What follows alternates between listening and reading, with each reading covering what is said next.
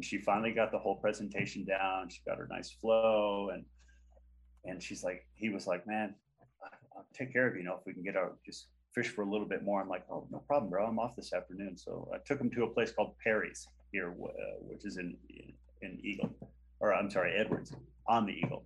And we finally found some nice fish, and she just kept missing them and kept missing them.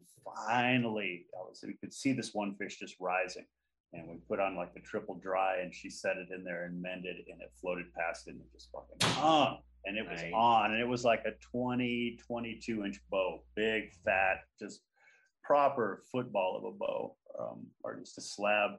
And it was upstream, downstream, between my legs. I got my leg up, it runs upstream, comes back between my legs, swims around my leg, and breaks off.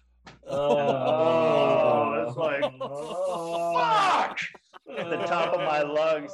And I try not to lose my temper or get swear, or I swear in front of clients and stuff. But like one of those, you drink some water.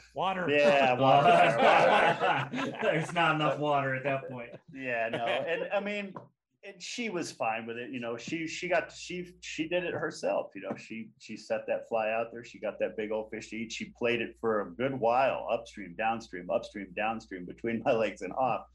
But then I learned to play, or to do what we call playing goalie. So when that fish is there, you got your net down, and you're just, so it doesn't get to doesn't try to go between your legs. You got to play goalie. But, and then there's been others. There's been a couple where I had one guy play this fish. This was out at Rolling J, and I had some guys that knew how to fish. So I'm just babysitting. I'm just hanging out so Bryce doesn't get pissed off. Love you, Bryce.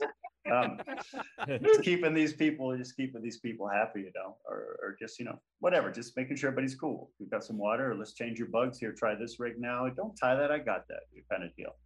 And anyways, it's getting close to lunchtime. So I got to go find Zach, and I know he'd just head up towards Home Hole, if you guys know the area. And he's just a little ways down from there.